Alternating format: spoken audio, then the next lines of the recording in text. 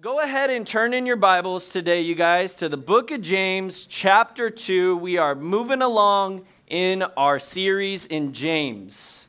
I think we've been in James for around a month now or so, somewhere around there. 4 messages, if I'm not mistaken. And we are going to be looking at a message entitled today, "The Proof is in the Pudding." You're like, is this guy really about to talk about pudding for 45 minutes? The answer is no, I'm not going to talk about pudding. If you guys have ever heard of the word idiom, it's like an English term that's used for phrases like the proof is in the pudding, where it doesn't actually mean what it says, it has another meaning. And basically the meaning of the phrase, the proof is in the pudding, is that the value, the quality, or the genuineness of something, it lies in the results. So I want you to just kind of think that over with our title today. And you'll see on the screens that we will be in James 2, verses 14 through 26. And really what we're talking about today is not pudding. We are talking about faith and works. Very important message for us today to make sure that we understand. And before we dive into our main text today, you guys, let's go ahead and pray. Heavenly Father, we come to you now, and Lord, we recognize that this is your living word. God, we do not show up on Sundays to just read words from a book, but Lord, we show up, Lord, to hear from you. God, to hear what the Spirit would have to say through your word today, Lord. And we just pray, Lord, that you would give us those ears to hear. Lord, that you would give us those hearts to learn. Lord, and that you would help us to live these things out. Lord, we don't want to be the ones who hear the word and don't do it. Lord, we want to be the ones who do it. So God, would you help us today? Lord, would you magnify your word in this time? We pray in Jesus' name. Amen. So as we've been kind of moving on in the book of James on Sundays, you guys, we've covered a variety of topics, and we're only in the end of chapter 2. We've talked about trials. We talked about temptation. We talked about not showing partiality. We talked about what it means to be a doer of the word and not just a hearer only. And that brings us to where we are today, which is faith and works. And before we dive into that, into these short 13 verses, I want to, something I'm big on is I want to define the terms that we're going to be using today. You're going to hear me talk about faith a lot today. You're going to hear me talk about works a lot today. I want to make sure that you have an understanding of what I mean when I say faith and what I mean when I say works. So let's define our terms really quick. Number one, faith. If you are taking notes, I would encourage you to write these things down. And I am a big advocate for taking notes. It helps me stay focused. It helps me learn, and I have something to look back on in case I forget. But faith, you guys, in the context of what we are talking about today in James 2, is a conviction or belief in the existence of God and the salvation he has provided through his son, Jesus. So some people, different things come to their mind when they hear the word faith, but for you to know, when we mention faith today in our study, that's what we're talking about. The conviction or belief in God and his salvation through Jesus. And works. You're going to hear me talk a lot about works today. When we talk about works, you guys, we are talking about an act, a deed, or a thing that is done. So the idea that of works is like doing good deeds. That's kind of, the concept with works. And in case you're not, quite tracking with what I'm saying, some examples help me understand things, is like giving to someone who's in need. That would be a good work. Or encouraging someone who's hurting. Maybe you have a friend who lost a loved one or lost someone who's close to them, and you come alongside them during that difficult season. You're doing a good work for your friend. Or maybe you mow the grass of your elderly neighbor, not to get paid by them, but just to help them out. Their yard's getting out of control, and maybe you do get paid, which is not necessarily a bad thing, but you're being helpful towards that person. You are doing a good work. So are we clear on what faith and works are before we kind of move forward? I want to make sure that, like I said, we're going to talk about it a lot. So we have a good understanding of those? We ready to move on? Cool. I like head nods. I like participation. So roll with me today on that, you guys. But the main principle that we are going to be talking about today, and I encourage you to write this down, is that genuine saving faith will always produce good works. Genuine saving faith will always produce good works. And I want you to kind of like notice the specific words that are used there. Genuine, meaning true, real, saving, the kind of faith that saves a sinner from hell to heaven because of Jesus. That kind of faith will always produce good works. Okay? Now, you should be open in your Bibles already to James chapter 2. And we are going to look, I'll give you a little bit more time to jot that down if you're still writing it down. But we are now going to look into James 2, verses 14 through 17, in our first point, which is dead faith. Dead faith. And we'll see James mention this in this portion of Scripture. So look down with me in your Bibles, if you have one. If you don't, we have it on the screen for you, so go ahead and look up there. It says, "What does it profit, my brethren, if someone says he has faith, but does not have works? Can faith save him?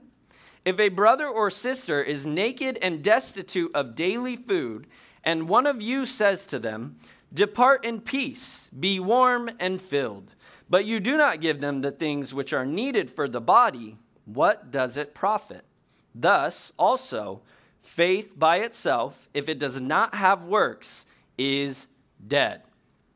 Now, in talking about this dead kind of faith, you guys might see me at a couple times, or you might see on the screens, this faith, I will use like air quotations, or you'll see quotations on the screen, because it's like, okay, this is not an actual genuine faith that we're talking about. The word is faith, but it's not a genuine faith. And so James identifies that there's this ingenuine kind of faith that someone could have, which is a dead faith, a faith that does not have works. You see, a faith that doesn't produce good works, you guys, is a dead faith, according to James. And in verse 14, we see James kind of use this like series of rhetorical questions. You guys know what a rhetorical question is? It's like a question that is asked in like a way that leads you to the obvious answer, right? And he uses these rhetorical questions to point us to the obvious answer of his questions. What are his questions? He says, "What does it profit if someone says he has faith but does not have work? The obvious answer that James is trying to get at is it doesn't profit. You see, the faith that does not have works, it does not profit. It has no value to it. The idea is that this kind of faith is no good for anyone. It does no good. And the second question that James asks is, he says, can faith save him? Now, this question is actually really important for us to think about in its context, because, you know, if I were to ask a lot of you, how does one get saved? Like, how do we get to go to heaven? Many of you would say by placing faith in Jesus Christ, and you would be right. But James asks this rhetorical question in the context of what he's talking about with faith and works. So make sure you understand that. Don't separate it from the argument that James is trying to make. But he says, in a sense, what he is saying is, if it were possible to remove the good works from true faith, can that kind of faith save? Can that kind of faith cause someone to go to heaven? And the obvious answer that James is getting at is no. First of all, you can't separate genuine faith from good works. But if you were able to, that kind of faith, he says, is a dead faith that cannot save. And in verse 15 through 16, we see James, he gives us this example of what a dead faith kind of looks like in action, or dead faith kind of not in action technically. And we see the illustration he kind of gives of, seeing someone in need and, saying, rather than actually helping the person, saying like, "Depart in peace, be warm and filled." I want to kind of give you guys an example. I'll put myself in the example, and I want you to just think about it like this. This is like a loose paraphrase of what James is getting at. Imagine after church today, when I was in high school and junior high, a lot of times my family would go to In-N-Out after church. So let's use In-N-Out as the example. Imagine after church today, I was walking to In-N-Out. And today's like it's kind of a little bit of a gloomy day. I don't think the sun has peaked out too much yet. But imagine it's like even more gloomy of a day, colder, like there's been rain throughout the day. And I'm walking In-N-Out. I got my umbrella. I'm staying dry. And I see a person that I used to go to high school with. Let's say his name is Joe, right? I don't know if you guys have ever walked from church to In-N-Out, but you might know, you can almost picture the pathway in your head. And I'm walking, and I see Joe on the side of the road. And I went to high school with Joe. I haven't seen him since high school. High school's been about a little over 10 years for me. But there's a lot of people I haven't seen since high school. But I see Joe, and I'm like, oh, my goodness, that's Joe. And I'm like, wait, he's wearing raggedy clothes. He's sitting on the side of the road, just getting soaking wet from the rain. Looks like he's freezing. He's visibly shivering. And imagine I walk by, I see Joe, and I'm like, oh my goodness, is that Joe? And Joe's like, yeah, it's me, Tate. And I'm like, wow, Joe, you look hungry, you look cold. Joe, I'm going to pray that you would be warm and that your stomach would be filled. See you later, Joe. And that's what I do. James says this is the equivalent of a dead faith. A faith that talks the spiritual talk. Doesn't it sound so like spiritual and like so Christian? Like, oh man, Joe, I'll pray for you, man. Like, I'll pray that you get warm. I'll pray that you get some food in you. It sounds so spiritual. And sometimes we talk like this. But what James is saying is talk the talk, but also walk the walk. Do the work. Do the good work. He said, you didn't do anything for him. You didn't give him a blanket. You didn't help warm him up. You profited nothing. Your dead faith profited nothing in that moment. We need to make sure that we understand that genuine faith is the kind of faith that does produce good works. A faith that does not produce good works is not genuine. And James, he gives us this example. James doesn't talk about Joe and me, but he talks about the example that's kind of similar to it. That why is he even bothering to tell us? Because he's trying to communicate to us that faith that does not produce good works, or faith that is not accompanied by good works is another way to say it, is dead and useless. Very strong words that James uses, and I really like the way James writes, because I'm a pretty straight up kind of guy. I like you just tell me like it is, and that's kind of how James is. That's how he writes, and he is very straight up in talking about this. How many of you guys are familiar with the story or the parable of the Good Samaritan? You guys ever heard of that one?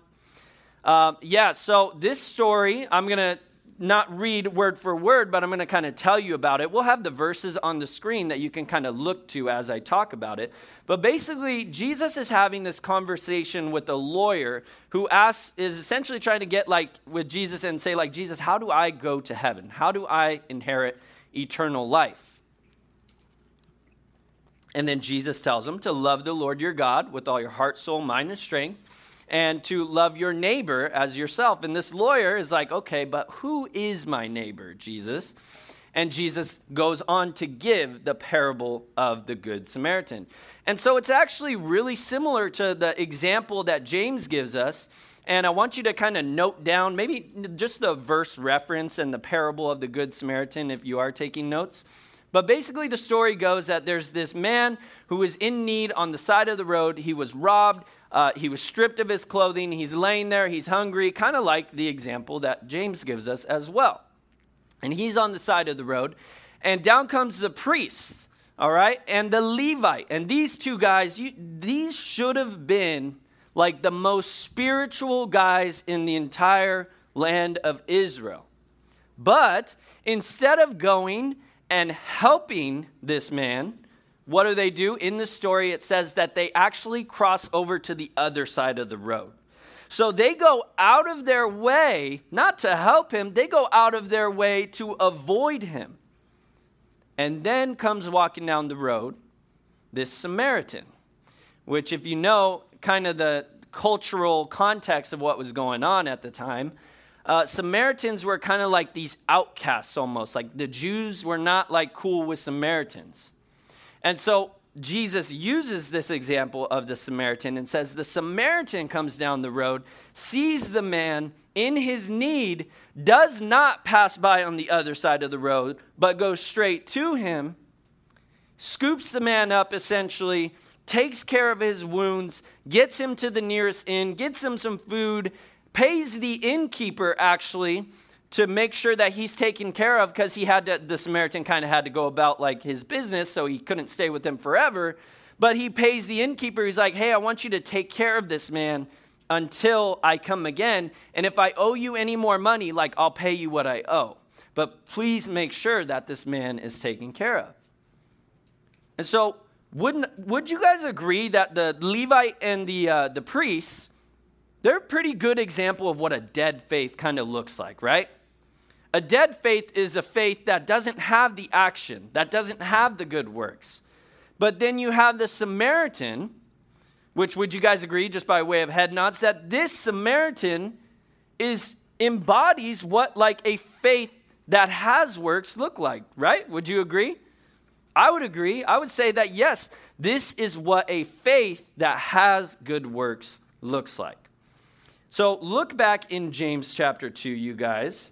We're going to be moving on to our second point today.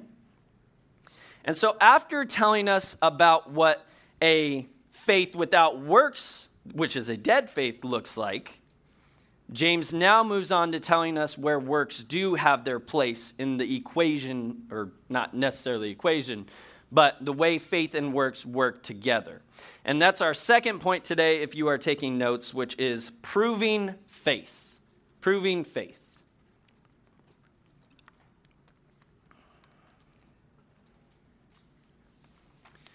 Look down with me, chapter 2, verse 18. Let's read it together.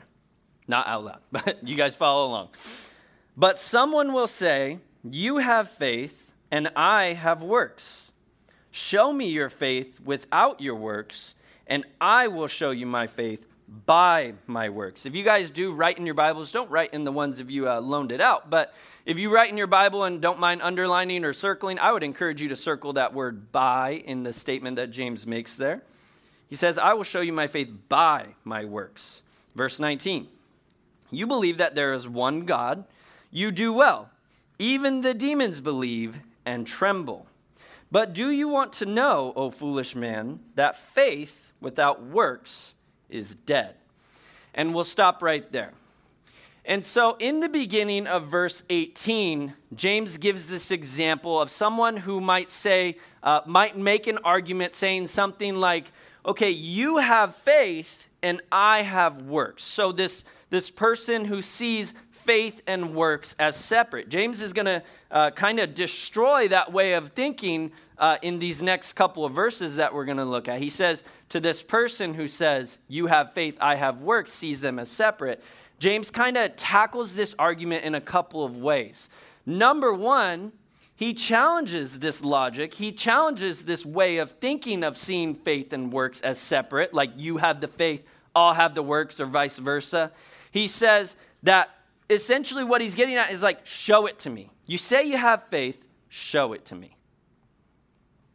You see, we could, like we had mentioned, like we could talk the talk all day long. We could talk about faith and Christian things all day long, but it does not necessarily prove that genuine faith is within us.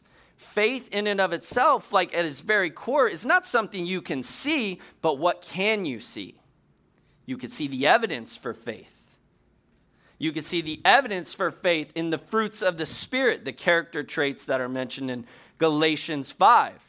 You could see the evidence for faith in good works, specifically what we are talking about today.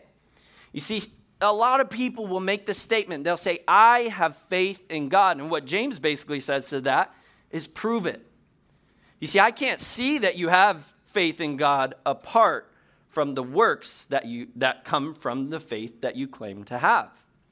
And the second way James kind of tackles this argument is he says, I love the boldness of James here. I really do. This is one of my favorite parts of this text, is James is so bold. He says, show me your faith without your works, but I'll show you my faith by my works. I love that. You see, James understood that you can't prove faith apart from works. That's why the second point is proving faith. That's kind of what works do in us. They prove the genuine saving faith that is within us. You see, faith is not just something that we talk about, you guys.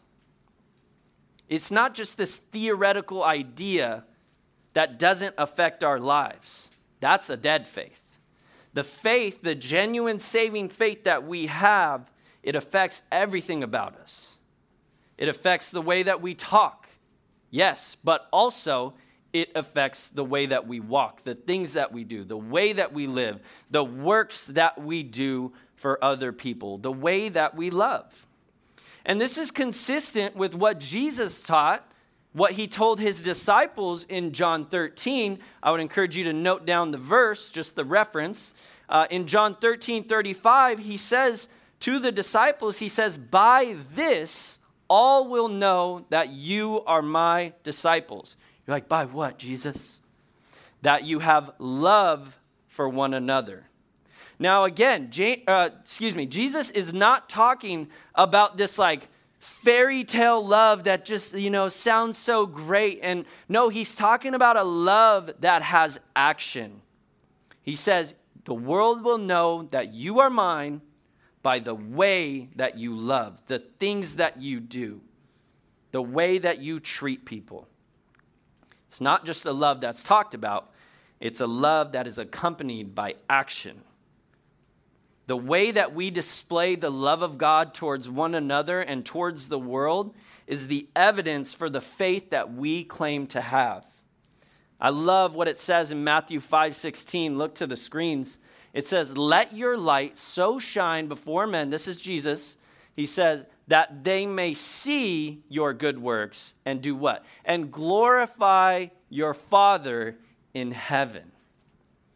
That they may see the good things that you do, that they may see the way that you love one another, and do what in turn? That they would glorify God. You see, the presence of good works in our lives, you guys, is what it means to let our light shine. We talk all about, growing up in church, you guys sing the songs, this little light of mine, I'm going to let it shine, We talk all about letting our light shine, but practically speaking, how do we do that? We do it by doing good things towards people. We do it by loving people. Works, this sounds confusing, but it's not as confusing as it sounds. Works work with our faith to prove that it is a genuine saving faith. And what James is teaching us here in verses 18 through 20, you guys, is that there is this essential connectedness of faith and works. Remember, he kind of destroys that logic of one who sees faith and works as separate entities. They are connected is what James is trying to get us to understand. And back to that main principle we talked about at the beginning of the study, you guys, that genuine saving faith, it will always produce good works. It will always produce good works.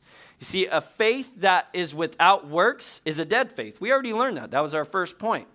But a works, you could say, without faith is just the idea of like man-made religion, man's way of trying to earn favor with God apart from the blood of Jesus.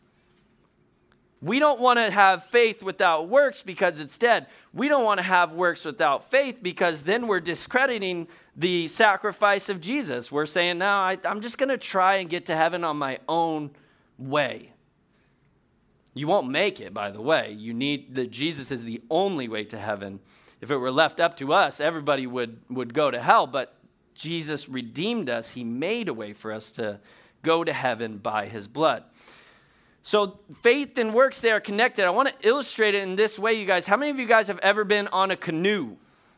I had to double check and make sure I understood what the difference was between a canoe and kayak, because they're pretty similar. I think it mostly has to do with the shape of the boat, and also when you kayak, it's like you hold the middle of the paddle and you have a dual-sided paddle. But canoe, you have a single-sided paddle. And this guy in the picture, he has 2 oars. Both are single-sided oars, and they're kind of rigged up to where he can just kind of make this motion as he goes and move himself through the water, rowing with both oars. But I want you guys to think about it like this. Think of the faith as being, or think of faith itself as being like the oar that you could see towards the top of the screen, the one that's in his right hand. And think of works as the oar that's in his left hand. Now let's imagine that we take the oar of faith out of the equation and we just leave the oar of works. What is he going to do? He's going to paddle with one, and where's he going to go? He's going to go in circles. He's not going anywhere. But wait a second. What if we keep the oar of faith, but we remove the oar of works? What's going to happen? He's just going to spin the other way.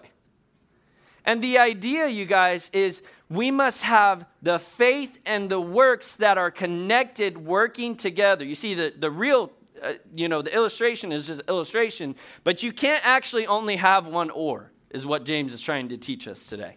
You must be rowing with both oars, faith and works, working together. Leave your spot in James chapter 2, but I want you guys to turn in your Bible to the book of Ephesians chapter 2. It is right before Philippians, right after Galatians. Give you guys a moment to get there. We're going to be looking at verses 8 through 10.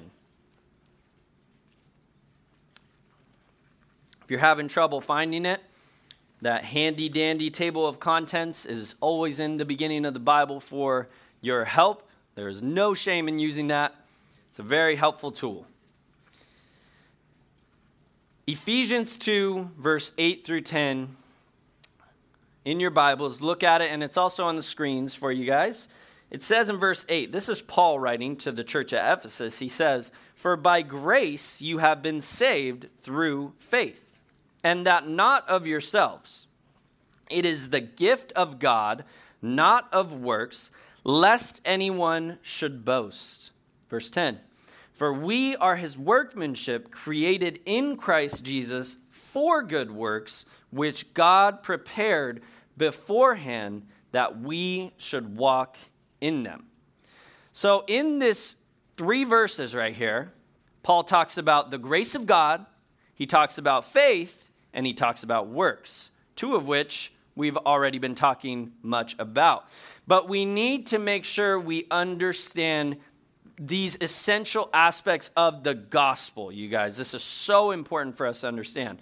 In verse 8, Paul introduces us to the fact that salvation, the blood of Jesus, our redemption, is a gift of God according to the grace of God.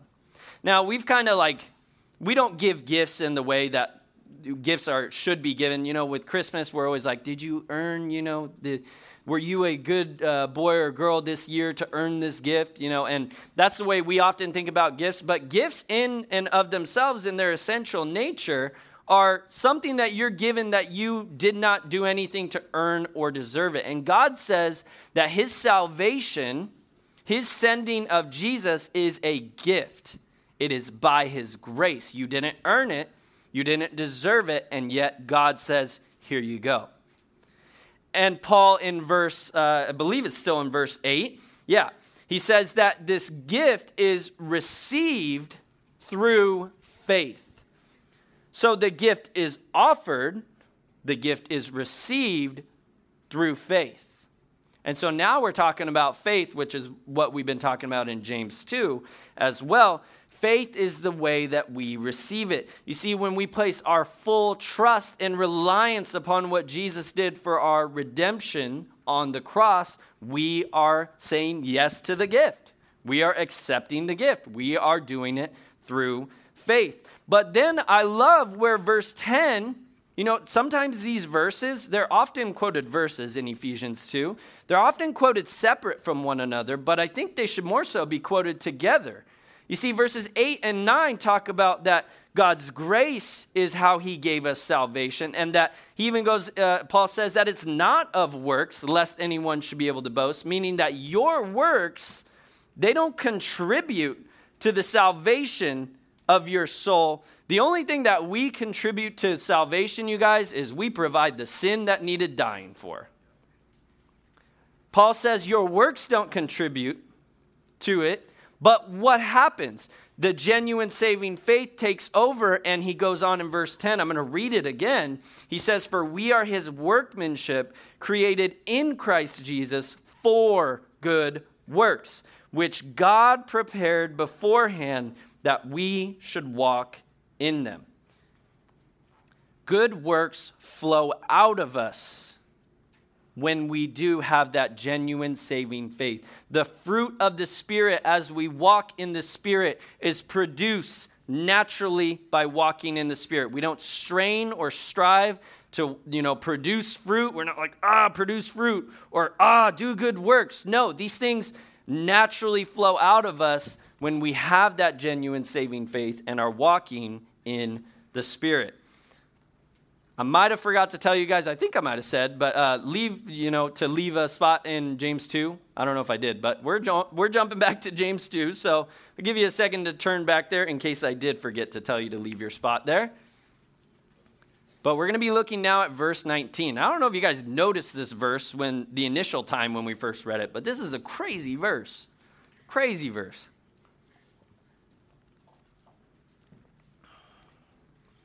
Let's read it again. Verse 19.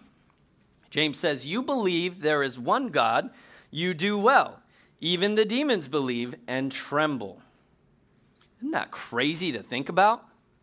I think that's pretty crazy to think about. You see, a lot of people will say, in my conversations with people, like evangelizing and just daily conversations, talking about God and faith and all that, a lot of people will actually say that they believe in God.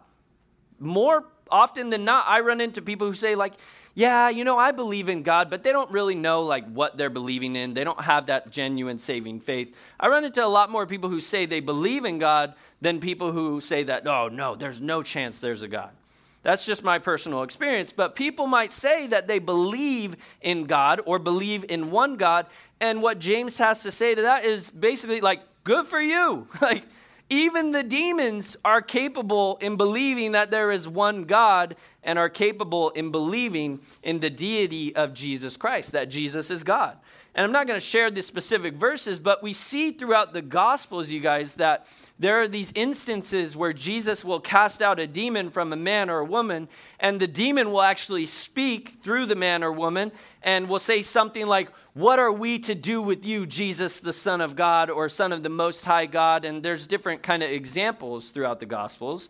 But the idea, why is James talking about demons? Why is he talking about demons, believing in one God? Why does he bring it up? Because the idea is that even the demons are capable of having what we could consider a dead faith, a faith that does not transform, a faith that has no works, a faith that simply acknowledges that, yeah, there's a God. Yeah, I believe in one God, and that's it. My life is unaffected. I don't do any good works. A lot of people do that. And I love just how straight up, again, that James is. You're going to run into a lot of people in life who say they believe in God. You will. But don't assume that every person who says that knows the truth of the gospel. We just had John 3:16 day a couple weeks ago, you guys. When talking to people, we want to make sure that we're encouraging people to be born again, which is different than just believing in one God. And so in verse 20, you guys, in case you didn't catch it, let's read it one more time. This is the second time James says what he says. He says, "But do you want to know, O foolish man?" Again, he says that faith without works is dead. This is the second time, meaning James does not want to leave any room for misunderstanding in us reading this and to the people he was writing to. He doesn't want us to misunderstand that if we claim to have faith, there must be the presence of works that are produced through that genuine faith. And so finally, our third point today, you guys, is, if you are taking notes, is examples of faith that works. Examples of faith that works. In case you don't remember, the series title of the book of James is Faith That Works, and it's based on what we're talking about today. And James, in verses 21 through 25, he gives us a couple examples of what a faith that works looks like. He points to a couple examples in the Old Testament. Look with me in verse 21. We'll pick up where we left off.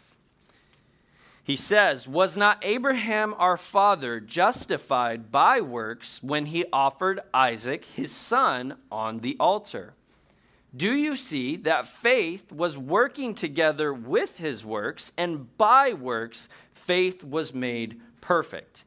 And the scripture was fulfilled, which says, Abraham believed God, and it was accounted to him for righteousness.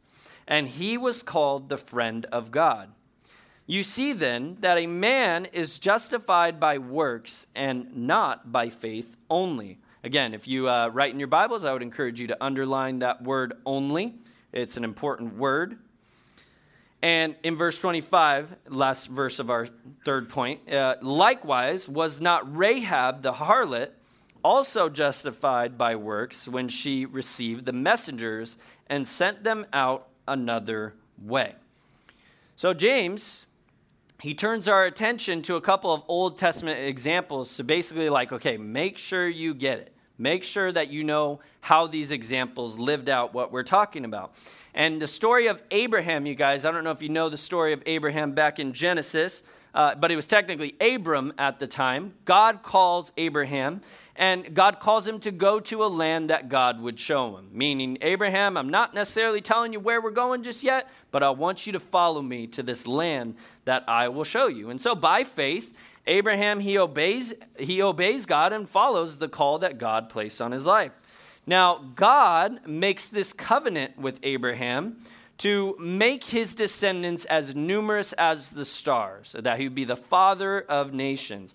And Abraham and his wife, they end up having Isaac, one of their sons, who was considered the son of the promise. And when I say one of their sons, one of Abraham's sons, technically Hagar and Ishmael was with Hagar, their maidservant. But Abraham and Sarah, they have Isaac, the son of the promise.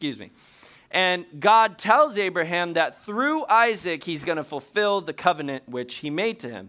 And so time goes on. Isaac becomes a young man, probably in his late teens, somewhere around there, where the story that we often think of with Abraham and Isaac comes into play. And if you know the story, you know that God tells Abraham, basically says, Abraham, I want you to sacrifice your one and only son, Isaac, on the altar. You're like, whoa, is God a human sacrifice? No, if you know the story, God does not have Abraham actually do this, but it was the proving of Abraham's faith. And so this is the moment where God was going to, as James puts it, perfect or complete Abraham's faith by causing him to do the work. And so Abraham obeys the Lord, takes Isaac up Mount Moriah. They get up the mountain. Isaac's like, Dad, where's the sacrifice that we're going to be sacrificing? And Abraham says, the Lord will provide. And so Abraham begins to tie Isaac to the altar and is about to slay his only son as God had told him to do. And what happens? It says the angel of the Lord calls out to Abraham, tells him to stop and to not lay a hand on the boy. And then God provides the sacrifice. But basically, the angel goes on to bless Abraham for his obedience and his faith, which had now been proved. Hebrews 11, considered the hall of faith, many say of it, but it says that by faith, Abraham, when he was tested, offered up Isaac, and he who had received the promises offered up his only begotten son. You see, Abraham's works confirmed or proved that his faith was indeed genuine. James says it in verse 22 in this way. He says that faith was working together with his works, and that by works, faith was made perfect, or the idea is made complete. And then Rahab's example. James also mentions Rahab as an example of a faith that works. See, Rahab, her example is a little bit different. She's actually a prostitute in the city of Jericho at the time, and she was aware to the fact she believed in the God of Israel, and she saw that the God of Israel was giving the land. This was back in the conquest of Israel, basically, when God was giving them the lands. And she saw that God was giving the land of Jericho into the hands of the Israelites. And she basically, she receives the spies. If you know the story, she cares for them, helps them escape. You see, her faith was paired with the works of receiving the spies and caring for them. And her faith was remembered by the Israelites, ultimately, who spared her, but also remembered by God. Hebrews 11:31 says of Rahab that by faith the harlot Rahab did not perish with those who did not believe when she had received the spies with peace. And so what James wants us to grasp here in bringing up the examples of Abraham and Rahab is that there was this harmonious relationship between their faith and their works, meaning that they were working together. The faith was working with the works. Again, remembering that these two are connected. They cannot be separated from one another. Their genuine faith was proved by the works that they did. See, to only have faith, you guys, is to only have half of the equation, a dead faith. To only have works, like we talk about, is to have a version of like man-made religion, just trying to earn favor and salvation with God. Works are what, as James says it, complete faith or perfect faith. And so for a third time in verse 26, James reminds us he does not let us leave this section of Scripture without hearing it again. He says in verse 26, "For as the body without the spirit is dead, so faith without works is dead also." As the body without the spirit is dead, so faith without works, is dead also. Have you guys ever been to a funeral? A lot of us have. I've been to quite a few funerals, and I've only been to one funeral that had what's called an open casket funeral, and I didn't really like it. So what an open casket funeral, you guys, is, sorry to get morbid, literally, but they have the casket of the person who has passed away, and the casket is literally open. You can see the face of the person who has died. And I remember I was probably around like junior high school. I don't remember the exact age, but the old principal of the Christian school that I used to go to growing up, now that I remember, I think it was in high school, but she had passed away. I think it was some form of cancer. And she had passed on, and so my family and I, we went to the funeral, and when you go to visit the casket, it's like a sign of respect. It's kind of like how you pay your respects to the family and the person. And I remember walking up and seeing her there, a woman that I used to remember was so kind and, just loving and just a great person. But I'm looking down and I am seeing just this empty shell. Like there's nothing there. Like there's a body, but there's no soul. There's no spirit dwelling within it. And James says that that's the idea of what a faith without works looks like. The body's there. It might seem like someone might be there, but there's nobody there. The soul is removed from the body. You can't, it's the concept of a faith without works. It's dead. And this is heavy stuff today, guys. The Bible, James does not hold back in what he's saying here.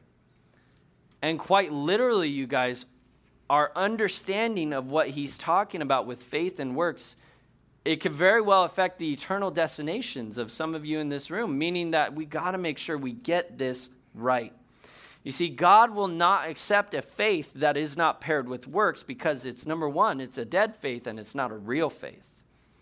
The good news is that if we do have a genuine saving faith, I love this. I love what Ephesians 2:10 says, that if you have a genuine saving faith, that you don't need to strain or try really hard to do the works. What does it say in Ephesians 2:10? It says that God has laid the works out before you beforehand, and what do? You just walk in them. I've shared this illustration before a while back, and but it's because it just makes sense to me and it helps me understand. Have you guys ever been like walking alongside the beach, like not in the wet sand, but the not wet sand that's like really thick and like you're walking in? It's pretty tiring. Or the same thing as like with the snow, with fresh powder, you're walking in, your feet are sinking, and it's hard to walk in. The idea is it's like you have the Lord walking before you, already laying out the footprints. Pro tip, in case you're walking in the sand or in the snow, if you step in the footprints of the person in front of you, it's actually quite easier to walk because they've already packed down the sand or the snow. And it's like God has walked before us. He has packed down the sand or the snow, and we just follow in the footsteps that he's already laid out. It's like this: good work that God prepared beforehand. Good work. Good work. That's the idea. He has laid them out. What do? Our genuine saving faith causes us to walk in those works. Titus 3:8. Paul encourages Titus. He says, "This is a faithful saying, and these things I want you to affirm constantly, that those who have believed in God should be careful to maintain good works." So on the other side of, the coin or the argument is that God will also not accept works apart from faith. You see, Jesus said in Matthew 7 that there's going to be some who stand before him who will basically be pleading their own case on the basis of what they did for God. Like, God, I did this good thing. They even say, like, I cast out demons in your name. I did this, I did that. And what does it say that Jesus says to them? It says that Jesus turns to them and says, I never knew you. Why does he say that? Because they might have had the works, but they did not have the saving faith. So what kind of faith does God accept? The kind of genuine faith that produces good works. Let's walk away from today, you guys, accepting the call of God upon our lives to display our faith to the world through works. I don't want there to be a single one of you who leaves this place today just talking the spiritual talk. We want to walk the walk. Walking the walk, doing the works. No one should outdo us, the church. Not just this church, but anyone who calls upon the name of Jesus. No one should outdo us in the area of good works. It shouldn't be, this version of religion is outdoing more good things for the world than Christians are. We should be the ones who are taking the charge on that. And may we be busy about doing good works towards others, because in doing so, we are proving our faith. We are proving the validity and genuineness of our faith. Let's pray. Lord, we don't want to miss this. Lord, we don't want to casually walk out of this place today and that these words that we listened to, Lord, the words that we read in your word today would take no effect on us, would bear no fruit in our lives. Rather, on the contrary, Lord, what our desire is that you would change us, Lord. Lord, that our faith that we have would not just be us talking the talk. Lord, that we would truly walk the walk. And worship team, you guys can come on out. Father, we don't want to be, as earlier in James he says, Lord, those who just hear the word and don't do it. But God, we want to be the ones who do your word. Help us to apply these things to our lives, Lord. Lord, we recognize that we will probably have we do have good works that you have already laid out for us this day and this week as we go to our schools, as we go back home to our families, as we go wherever you call us. Lord, there are good works that you have already prepared before us. You've already laid out the footprints for us to walk in.